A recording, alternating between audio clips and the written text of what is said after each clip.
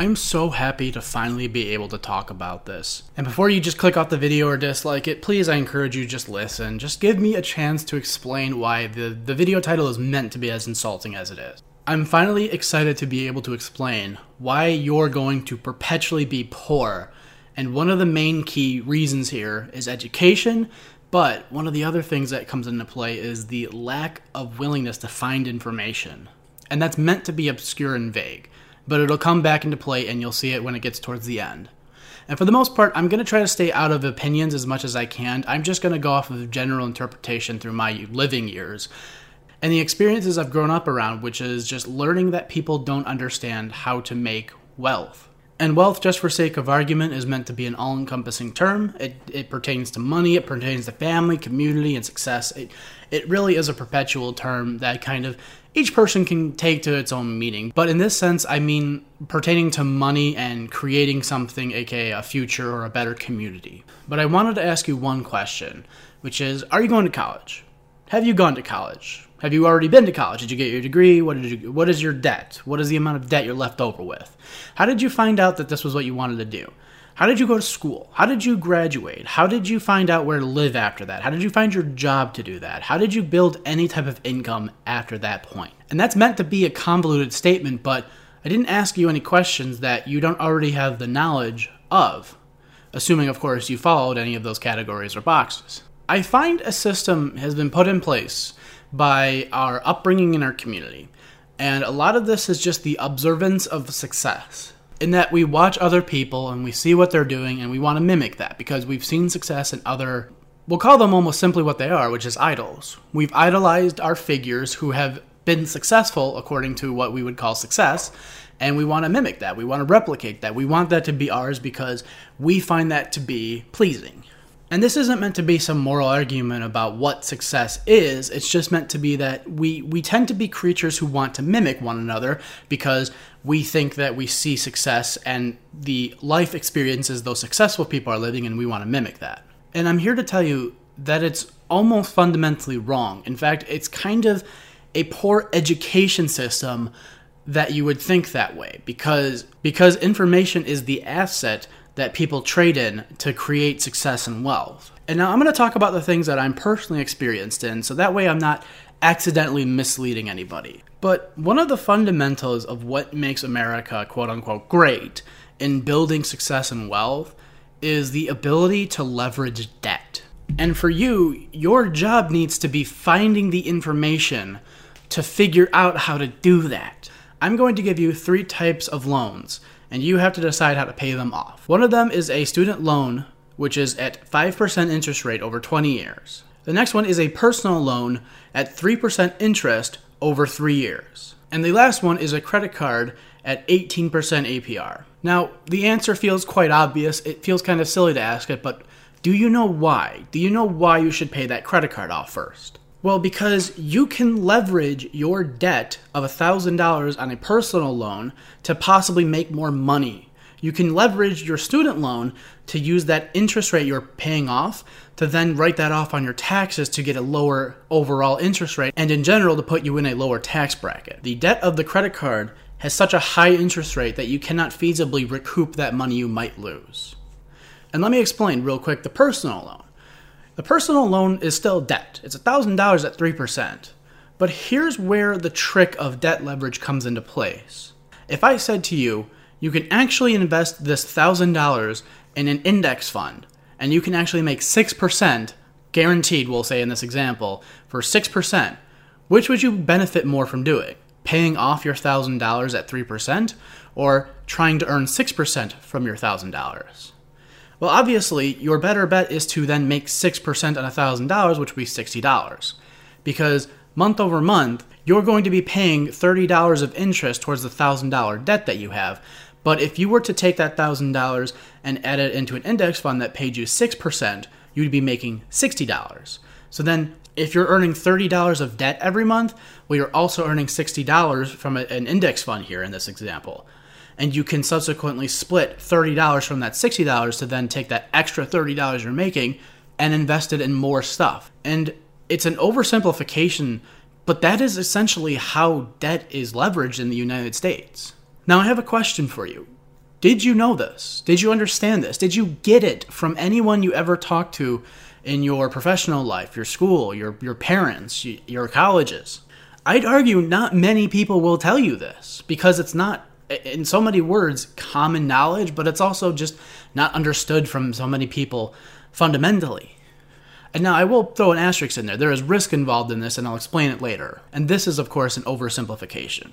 Now, why did I bring that whole nonsense example up? Well, it's because when you realize where your leverages can be as an individual, you'll actually find the opportunities open up vastly. Let's find you have $10,000 here, and you can invest this money in any way that you want. What are you going to invest it in? You could invest it in bonds, in stocks, in real estate, in business, in whatever you want to. But I'd argue in this day and age, the problem is that we don't look at it like that. The amount of people who sit there and actually build up $10,000 worth of assets is so few and far between now that more people do not do this than the people who actually do. And I want to show you, simply put, how you're being screwed over and how you can educate yourself. And using this knowledge, you'll stop being poor. Poor is a mindset. Poor is not just you not having money. Poor is the mindset of, when I do have money, I have to enjoy it while I have it. Poor is the mindset of, oh, it might be gone soon, so I have to figure out what to best utilize it in before it's eventually gone. And I'm coming to argue that poor isn't a bad mindset if you know the education of investing in debt and leverage. Now, I don't have some course to sell you. I'm not one of these YouTube gurus who's going to try to sell you things, but on the YouTube, I will have a video linked down below from Graham Stephan where he talks about how he purchased his $0 Tesla. And that sounds on the surface like a crazy concept, but when you learn how he breaks down the values of everything that he does, you'll find out, oh no, it does make perfect sense that he is buying a car for $0 because of the leverages he's using towards debt, and subsequently his taxes as well. And part of the reason I want to talk about this in general is that I see the Chaz. I see that, and that is depressing. I see so many people who are disenfranchised youth, and I come here to say that you as a young person have the best amount of opportunities. The problem is you're being told what to do, and fundamentally we don't like being told what to do as humans. And I'm here to tell you that I can just plant a nugget in your head, and I'm hoping that that will be your avenue to go find your own success, your own way to build whatever you call wealth. And another example is, how do you make money? Well, you go find a job. You work a job and you get paid money. That's how it works, right? Well, or you start a business, or you trade stocks, or you invest, or you create new assets.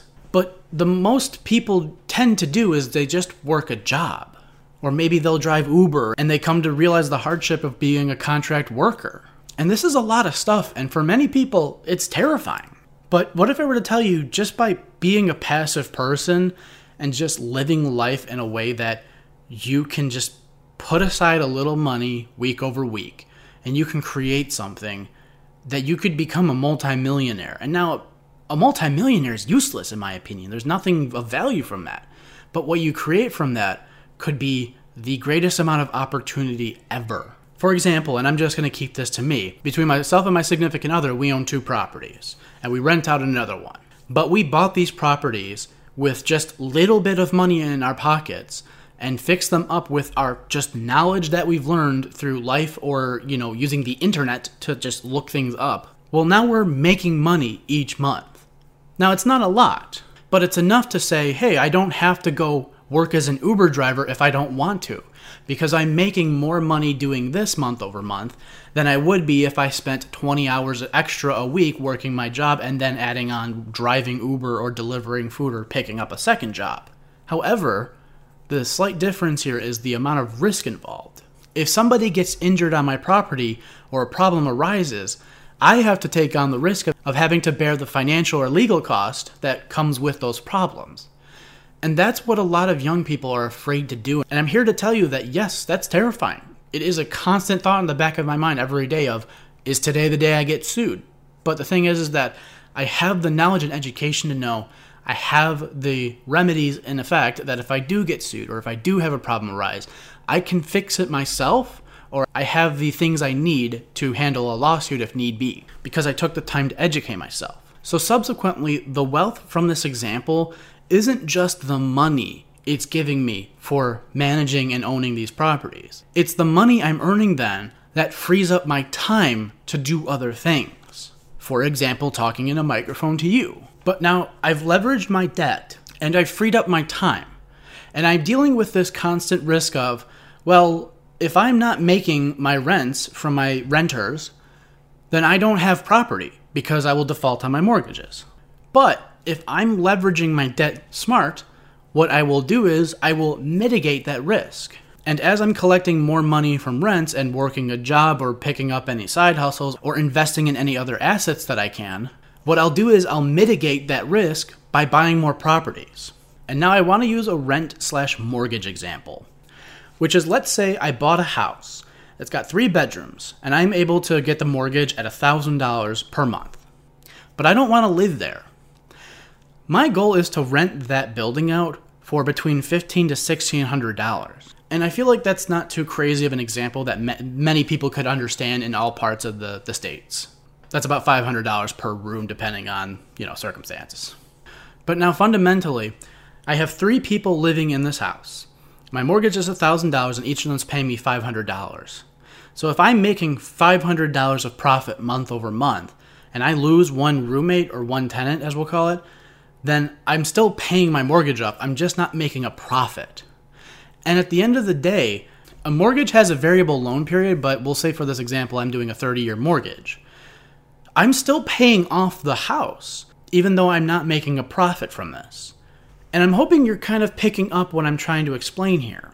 If all systems fail and I lose all of my tenants in this property, I should still be able to pay that mortgage by myself. $1,000 a month is not an impossible thing for many people who have a couple years in working experience. But the second I can rent out this building to 3 people, I now am essentially without a rent and I have extra money coming in my way. And I'm freeing up more time each month to do things that I want to do, or in this case, invest more.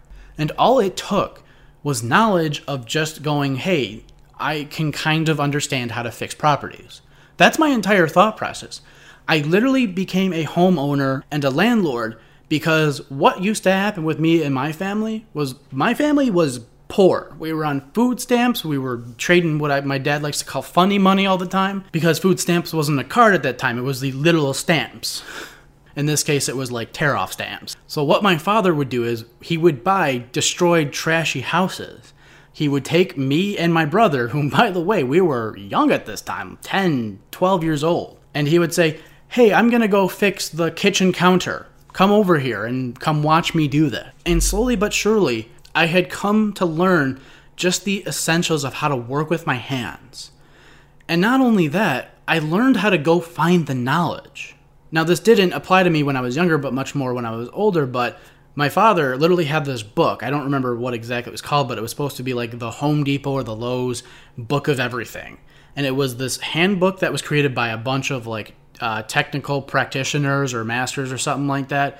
People who were like, hey, if you want to fix an electrical outlet, here's how you do it. Here's how you do it properly. Here's how you ground a wire. So if I'm going through and I notice, hey, my light's not turning on today, and I change the light bulb and it's not the light bulb, well, I have a book here that has most likely my answer out of it. I just have to have the ability to go and learn this. And that subsequently is also where you get fucked over. This leads me into going into stocks. Because funnily enough, stocks are also a very good way to make money if you have a lot of money, number one. I want to not even pretend that one, but if you know how to time things. Every major stock person will tell you these 2 things. Number 1 is don't try to time the market. You're most likely going to fail. And number 2, I am not a financial investor. You shouldn't take my words as actual financial advice. More so, I'm just trying to help you out with understanding why. But I see people who kind of have an interest in stocks. And there's 2 things that tend to happen. And the first one, a little bit more easier to explain, is the lack of education. If I said right now, hey, go invest in stocks, most people don't know how to do that. I still kind of barely know how to do that. But if I open up the Robinhood app and I put $100 in there, I can buy a share in blank company. Sure, but what else is there to know besides that? Oh, well, what about the type of yield of the stock? What about the rate of dividends they pay out? What are the taxes you owe? What about capital gain, short-term, long-term? Like, there's all this extra information that comes to just a stock that most people don't know about, but you can easily find this information out. And I'm not going to be the one to educate you on that because I don't even know how to do it yet still. I just roughly know. But I do want to share two things that you get screwed over on the most, which is stocks that have no real value. And I'll explain this one in a second. And then also timing of the market. Stocks that have no real value is a weird concept that I'm only going to vaguely explain because it is very hard to explain. I'll give you an example here. I decided to patent a software that allows me to record video from my microphone. Stupid, it makes no sense, but still.